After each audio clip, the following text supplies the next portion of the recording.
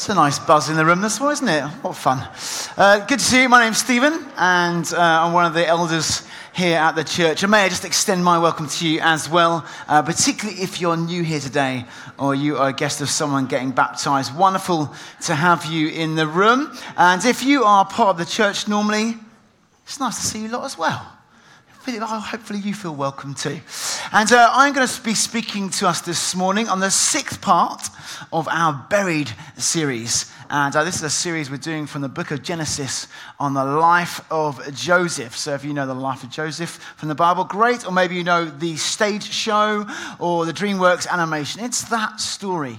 And we've called it Buried because for a lot of Joseph's life, he's just buried and pushed down deep and unseen. In fact, we had 5 long weeks of things just getting worse for Joseph. But today's the turning point. Today, there is good news. Things dramatically turn. We're in chapter 41. It's full of all kinds of goodness. Spring has sprung. Dawn is here. What was buried, this seed that's being pushed down to the ground, finally sprouts.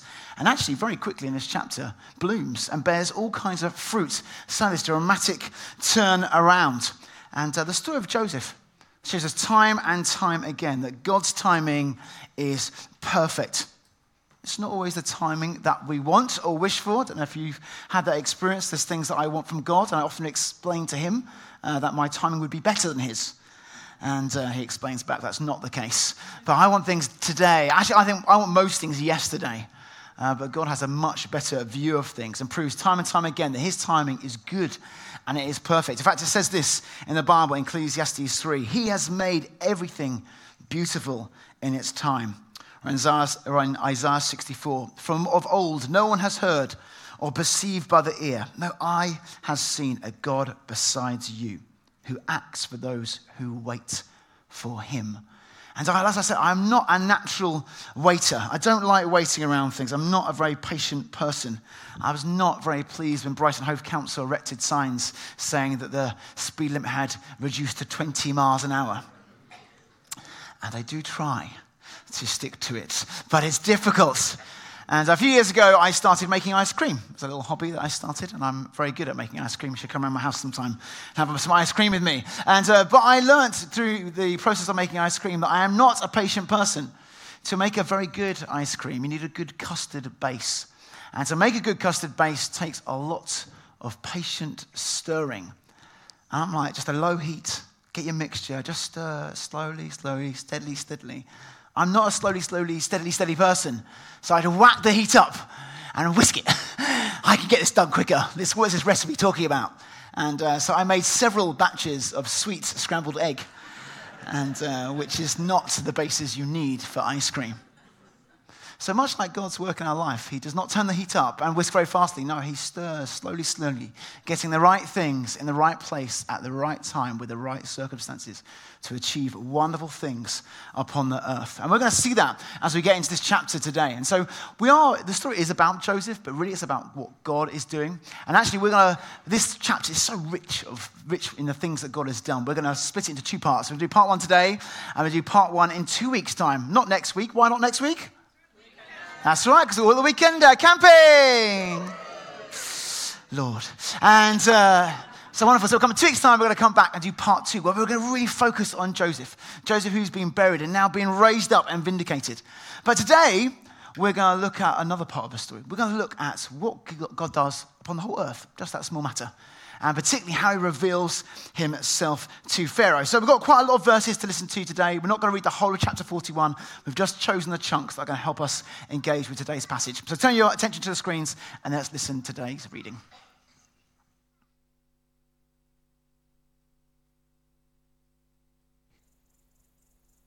After 2 whole years, Pharaoh dreamed that he was standing by the Nile.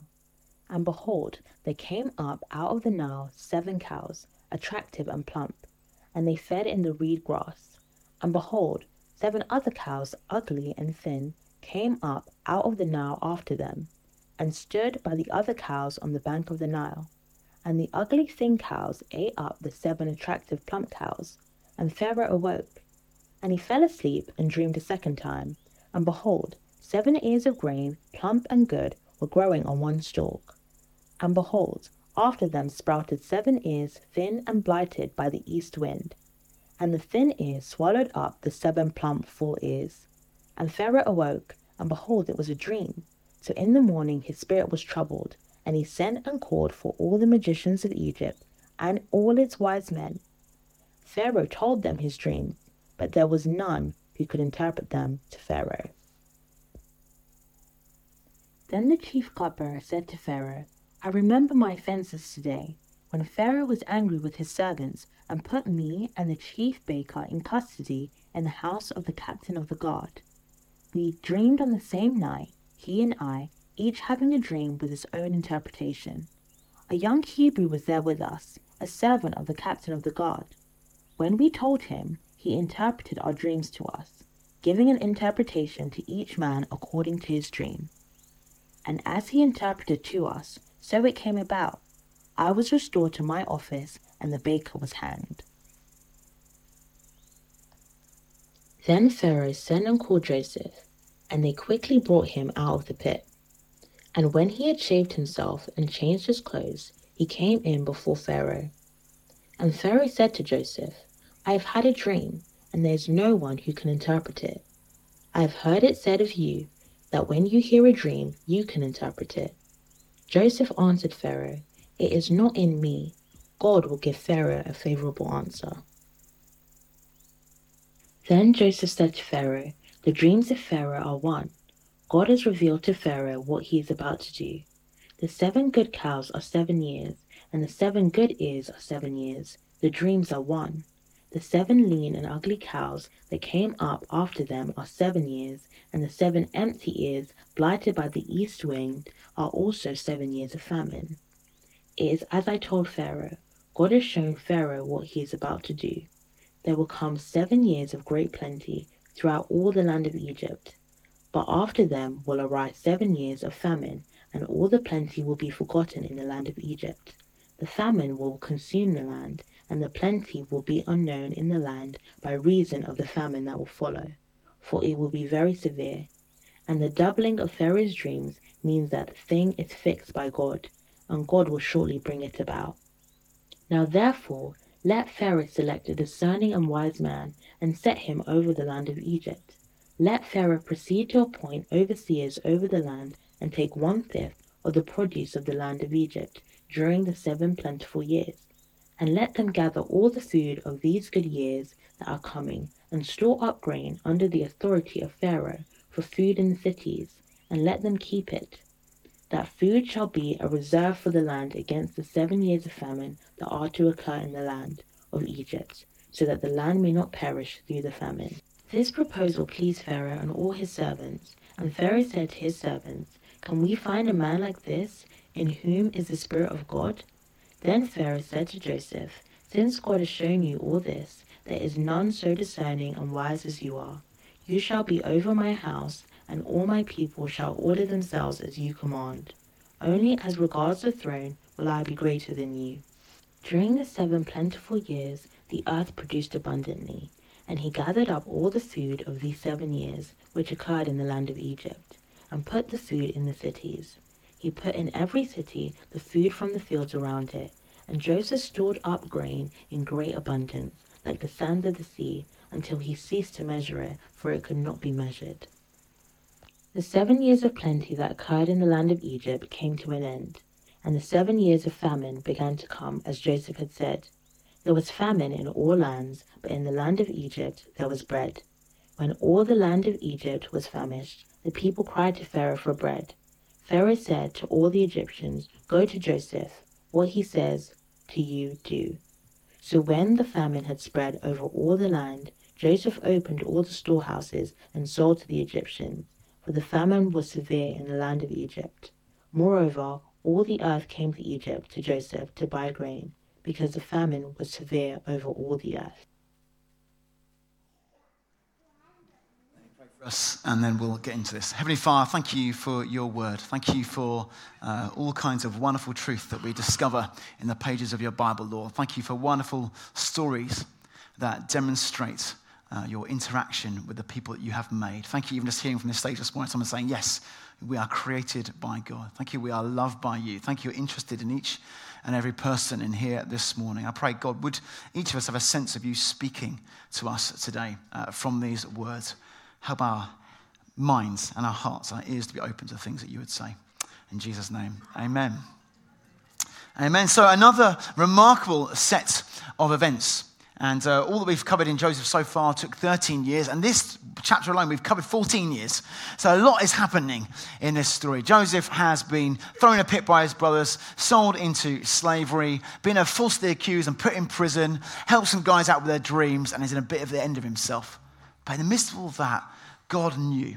And God suddenly brings him out of the pit by this remarkable set of events where Pharaoh, the king of all land of Egypt, has these dreams that need interpreting. And the butler, the cupbearer who forgot about him last week, suddenly remembers, there's a guy who knows a thing or two about dreams.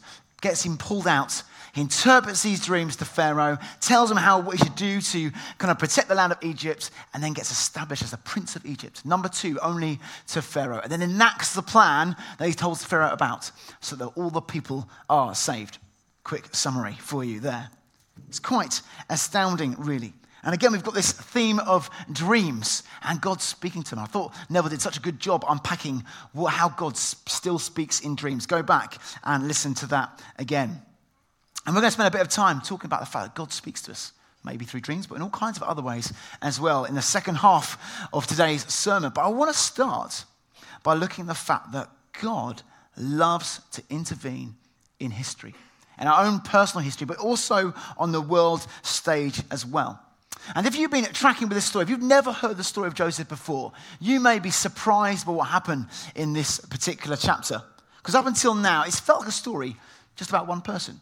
The focus is really upon Joseph. Or maybe you could widen it slightly. Well, Joseph and his family. It's a big family, but it's not a lot of people. But suddenly we get to this chapter, and it goes from being about one guy and his little life, and suddenly it's an expansive thing. It's about kings and nations and years of kind of future planning. Suddenly this little story about this person going from this thing to that next thing suddenly gets thrown wide open. I think if I kind of imagine it in my head like a film, suddenly you're going to be tracking with a person, but suddenly you've got huge sweeping scenes of kind of cutting from scene to scene of things being brought into storehouses, people doing farm labor and doing trades, and then the seasons changing and the land blighted by famine. It's just the whole swathe of stuff happens as God kind of shows what is really going on. It's not really just about this life. It's something about far greater that God is doing. It's not what you would expect. God has buried Joseph, not just to bring him up for his own good, but for a blessing of the whole earth, all the lands of the earth. There is bread in Egypt kept for the severe famine because of the fact that Joseph had been buried. We go from thinking that God has forgotten Joseph to suddenly in the space of one chapter that God has not just not forgotten him, but God is actually looking to bless the whole world through him. Now, in one sense, that would be surprising if you've been tracking with this story and didn't know about it. But if you've been around Emmanuel for a while, you may not be surprised. Because this is one of several times that we've been tracking through the book of Genesis. We've been doing it in chunks. And we found this kind of idea of blessing the whole world is a theme that we find time and time again in Genesis. Back in Genesis chapter 1, we find that when God creates Adam and Eve, he says, be fruitful and multiply, be a blessing upon the earth, take charge upon it. They're literally commissioned as that's their kind of role on the earth. We see a bit later with Abraham, when he's kind of plucked out of obscurity, God speaks to him. Him and his wife, old in age, have no children. God says this to him. Says, I will make of you a great nation, and I will bless you and make your name great. But not full stop there, there's a comma.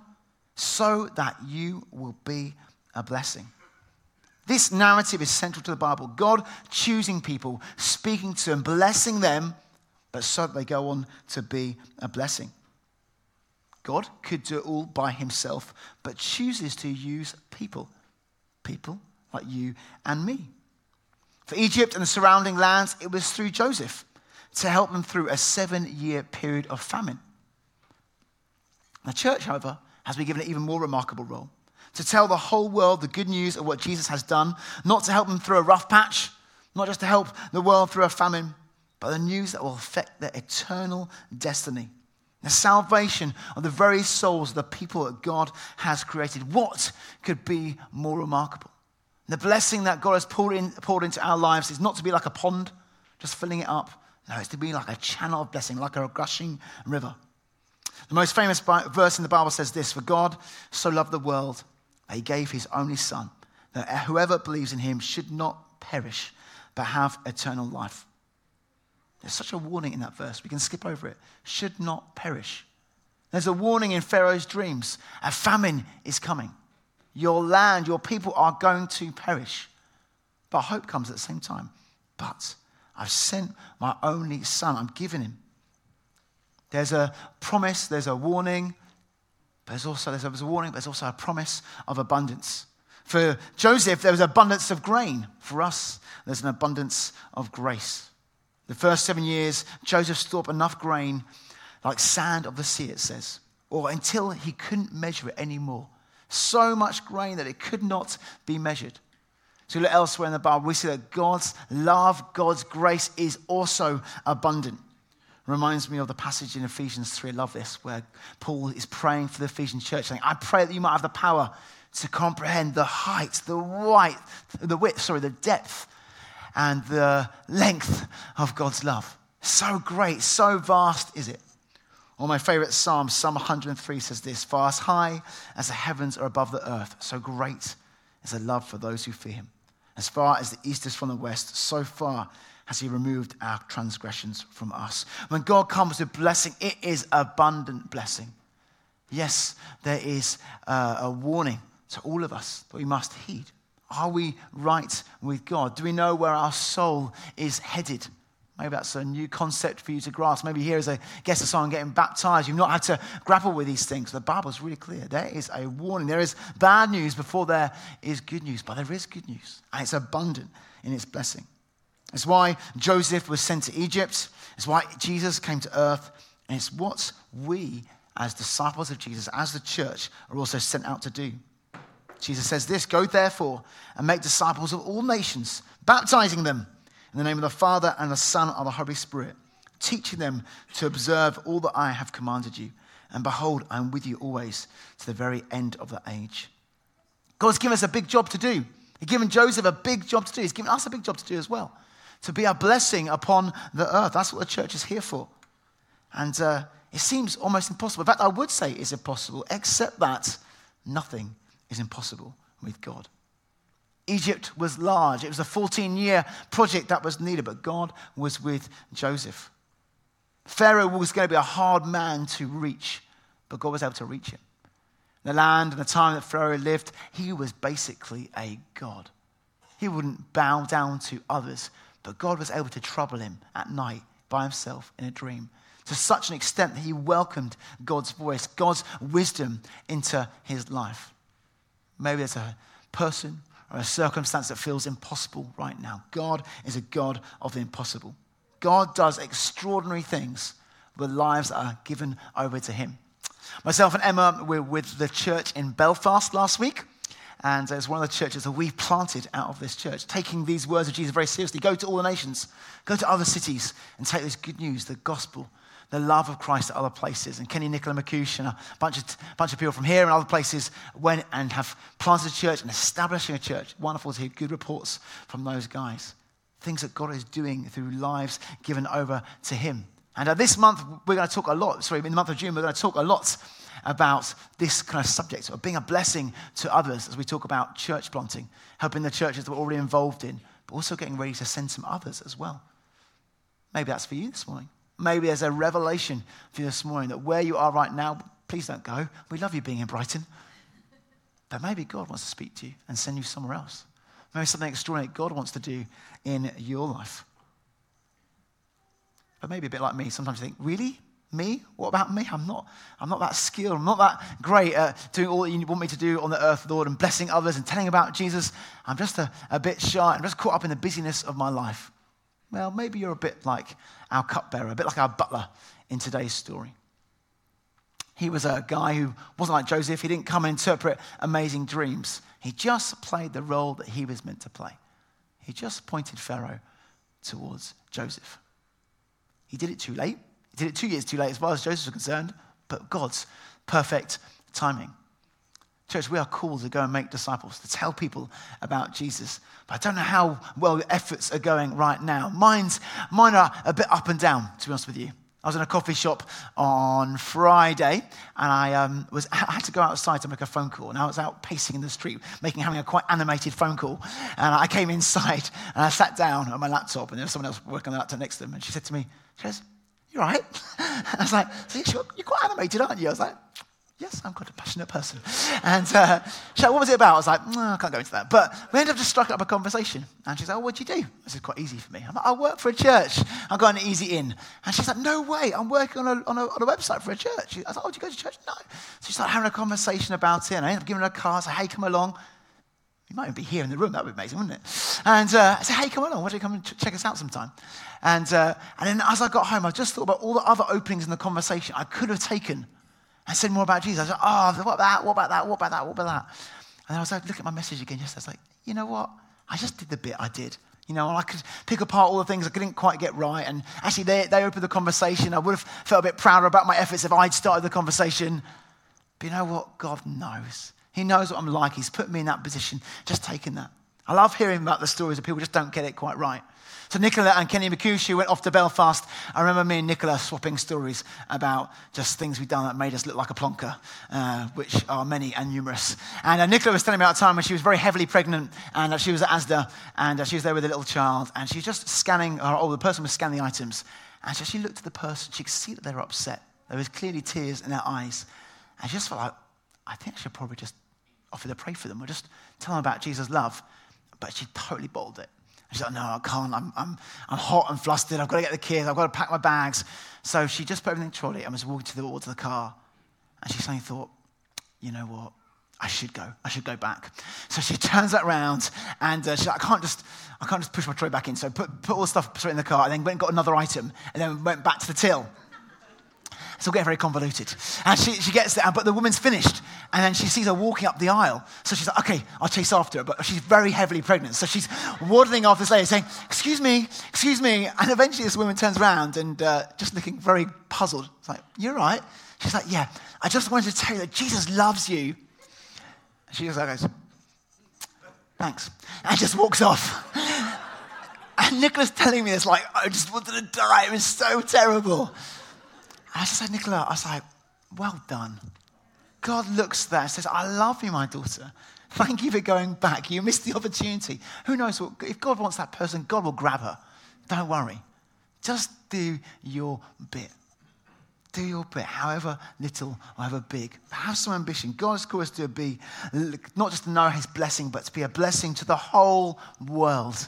What does that look like for you? Is it your little corner? Maybe you have to go off the nations. Who knows? God loves the world. He sent Joseph. He sent Jesus. And now Jesus is sending you. But let's look now at Joseph and Pharaoh's interaction, or rather God's interaction with Pharaoh. Last week, Neville told us that in the Bible, there's 21 dreams recorded that 14 different people had. Just in these 2 chapters, 4 of them appear. The butler, the baker, Joseph himself, and Pharaoh as well. And go back and listen to it about that. But we're not going to focus particularly on the dreams and the method that God speaks, but rather just the fact that God does speak. And my prayers, as I've been preparing this message, is that God would speak to you. More to the point, would show you where he's probably already speaking to you. God speaks through a dream here, but he also speaks through people in this story, both the butler and Joseph. He speaks through the events. He also speaks by the Holy Spirit into the heart of Pharaoh. He's able to recognize that the interpretation is from God and that Joseph is a man from God. God still speaks today through dreams. If I'd given this sermon a week ago, I haven't had anyone recently come to tell me about how God has spoken in their dreams. But even this week, I sat with a couple at my kitchen table and the wife told me an extraordinary thing that happened to her this week where God just broke in a dream for her Monday night and just showed her where she was off course and just needed to set some things right. She's like, I just need to come and repent. I just need to come and sort things out. It's like, this is going to work so well in my sermon. Praise the Lord. But she woke up with just like the fear of God in her heart. This was from God. God has spoken to me. I must do something about it. And that life is on a different trajectory now. God does still speak through dreams. God speaks through his Bible. If you want to hear from God, pick up the Bible and read. Ask him to speak to you through it, and he will. He speaks by his Holy Spirit. He speaks through the words of others, through our consciences, through the world around us, the events and the providence of God at work. Yeah, my prayer for you is you would be those who are keenly aware of it. Maybe you're someone who say, I've never known anything of God. I don't know even God is even real. Well, let me encourage you. Pray. Say, God, speak to me. Maybe God will even speak through my words or through the songs of worship or the testimonies that were given this morning. But let's have a look at 6 features before we finish of this revelation that's given to Pharaoh. Okay, they're quite bullet pointed. Try and keep up. Okay, first one, God's revelation can be daunting at first. Pharaoh has these dreams about these plump cows. Don't normally get to say plump in a sermon. Plump, fat, healthy cows, and then these thin cows that eat them up. And then these kind of nice ears of corn that kind of get swallowed up by these kind of thin ears of corn. And he wakes up and he's troubled. Often when God starts speaking to us, it can be troubling or daunting at first. Often before there is good news, there is bad news. That's definitely the case when we first come to God, because we suddenly realize there is a holy God with a holy standard and that every single person has fallen short. All of us have done things, said things, and thought things that are wrong, that we cannot make up for, that need forgiveness. And we suddenly realize this huge gaping hole in our life.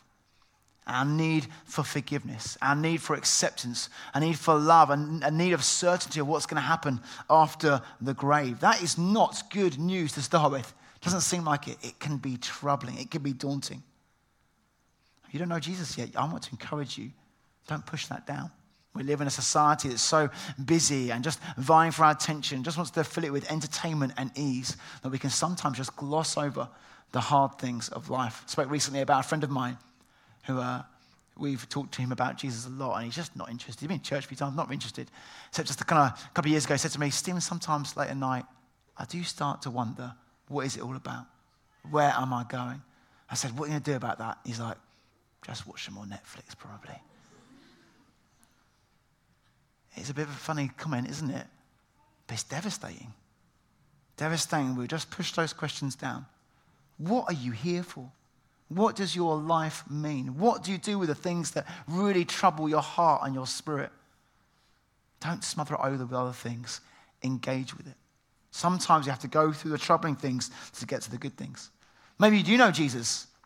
Jesus still comes and speaks to us sometimes in ways that can be troubling or daunting.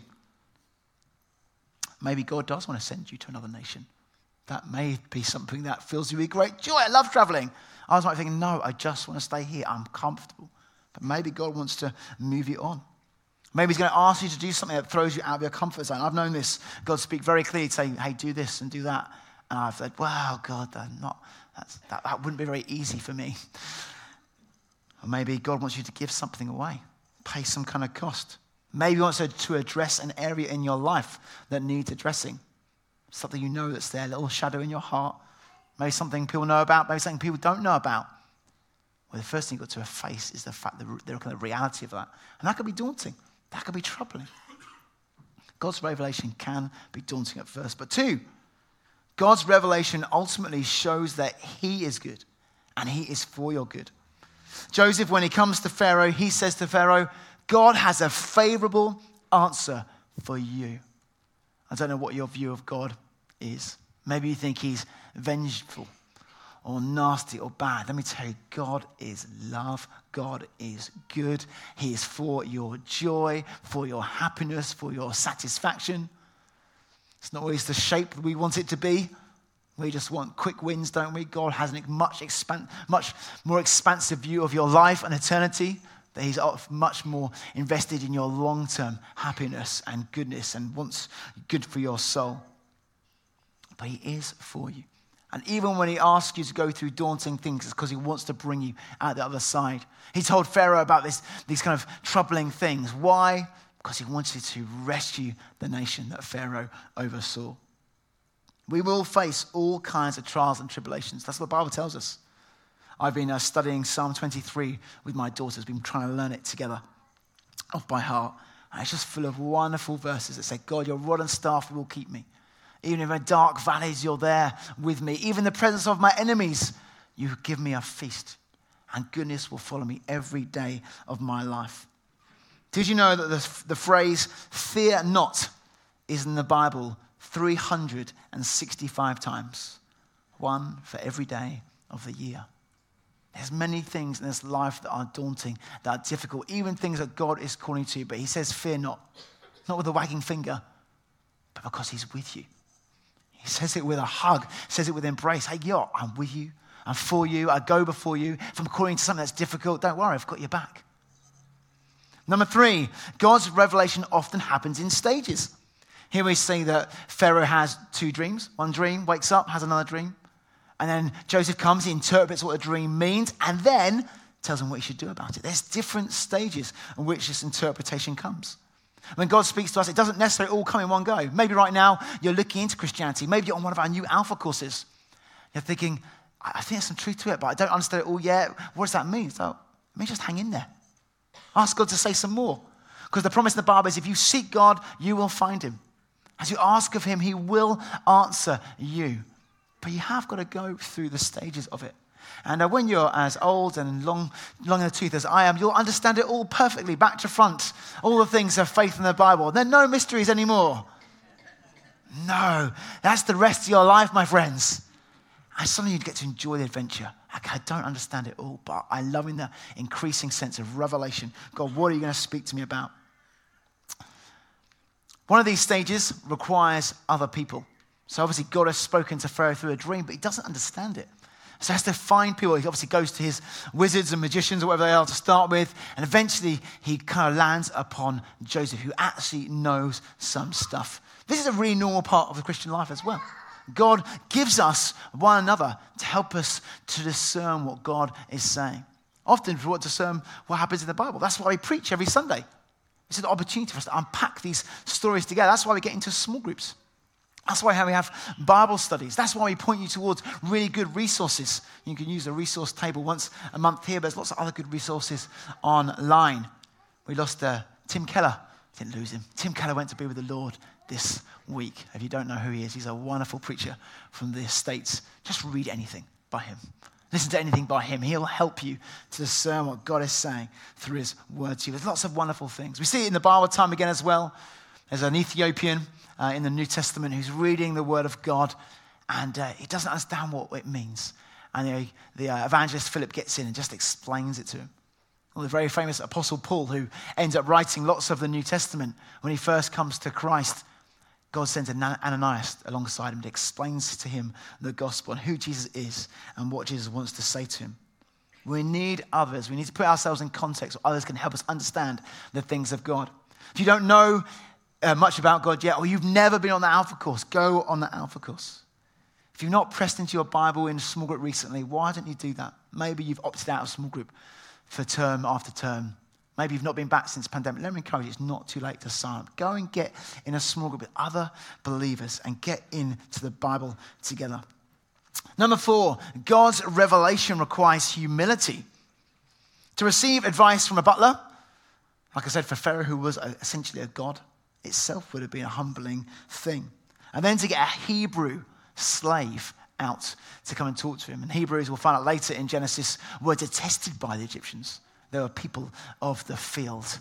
And they're like, no, we don't want to mix with them. So have a Hebrew. And then a Hebrew slave who'd been accused of rape of one of the officials' wives. The humility that Pharaoh had to have to say, okay, well, this guy can not just speak advice to me, but I'm going to sit under it, submit to it. It's a big thing. How good are you at receiving advice from other people? How do you feel even about God speaking to you? Him being Lord of your life and him guiding your ways. Do you wrestle against that? When people come and speak to you, are you someone who's open to the correction of others? I want to say I'm sometimes really good at receiving correction from others when I agree with it. And I've eaten well and having a good day. There has to be a specific set of circumstances in which it works. Sometimes I'm not so good It takes humility to say, no, you know what? I want to receive what others are going to say into my life. What are you like? What are you like by saying, I'm going to sit under the word of God, this ancient book? I was speaking to someone this week who said, people are going to mock me. It's just an old fairy tale, they'll say. I said, yeah, they may say that. But you know what? This is God's words are life for you.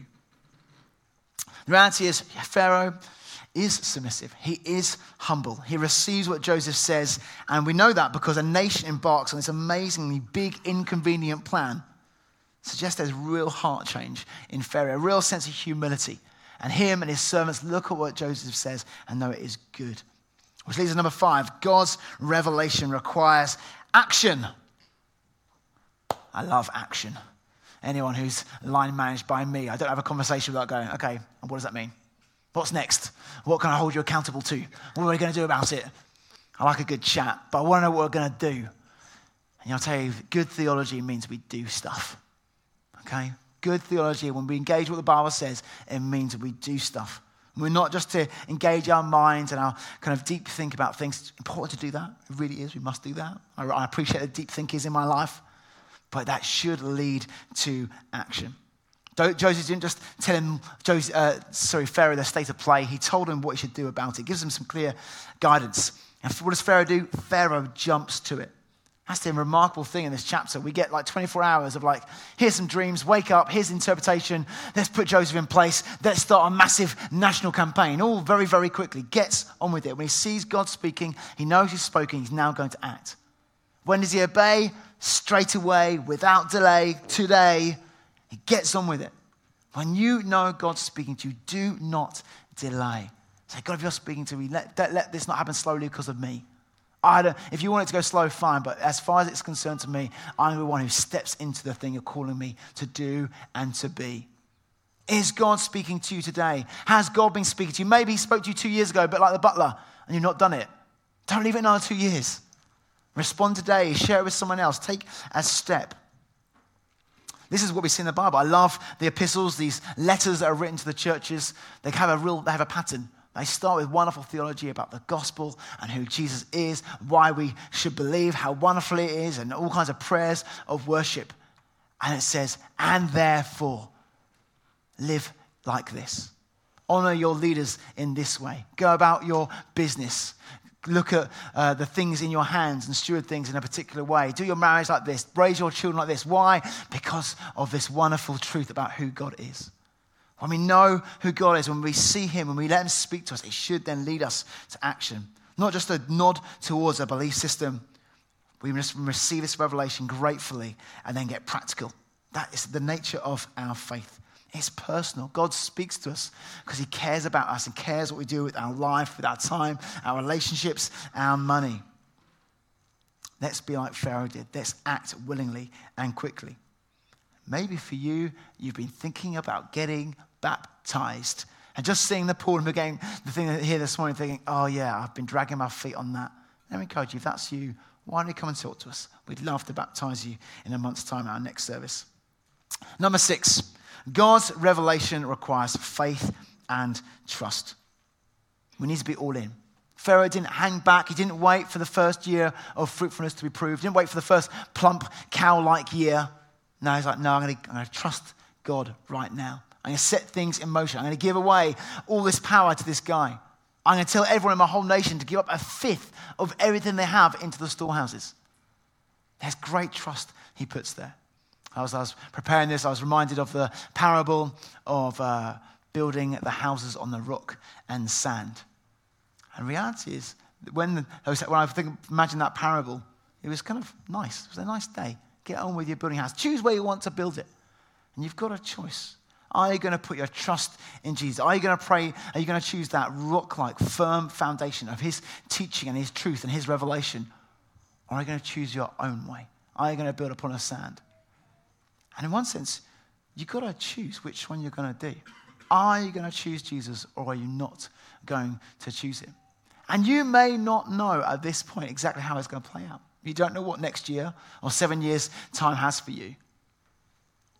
But the Bible tells you that the storm is going to come. It may not even be in this life.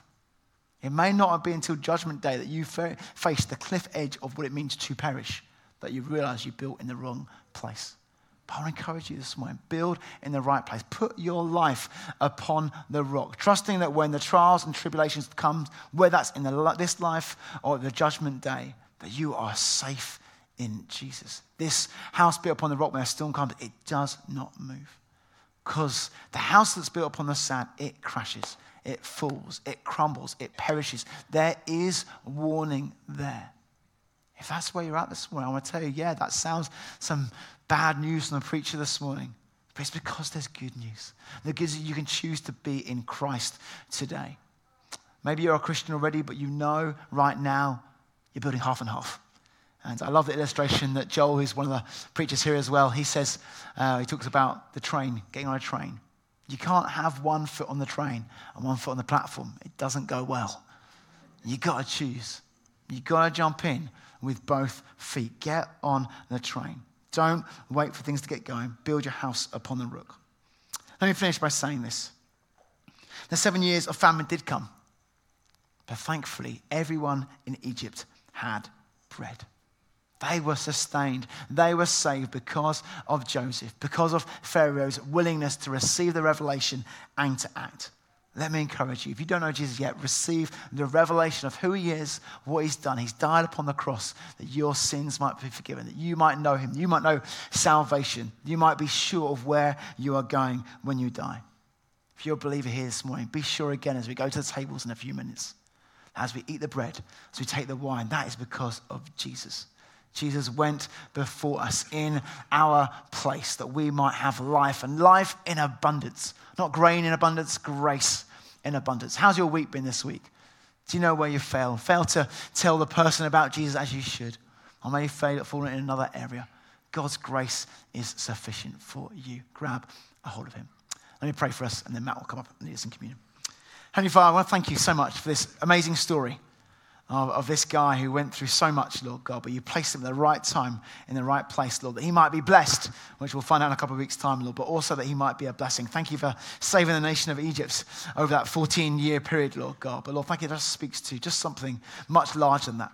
Your love for the whole world, love for the people in this room, that we might be saved, that we might know feast in the place of famine, that we might feast upon your pure delights, your grace and your goodness. I want to pray, come to my dear brothers and sisters in the room.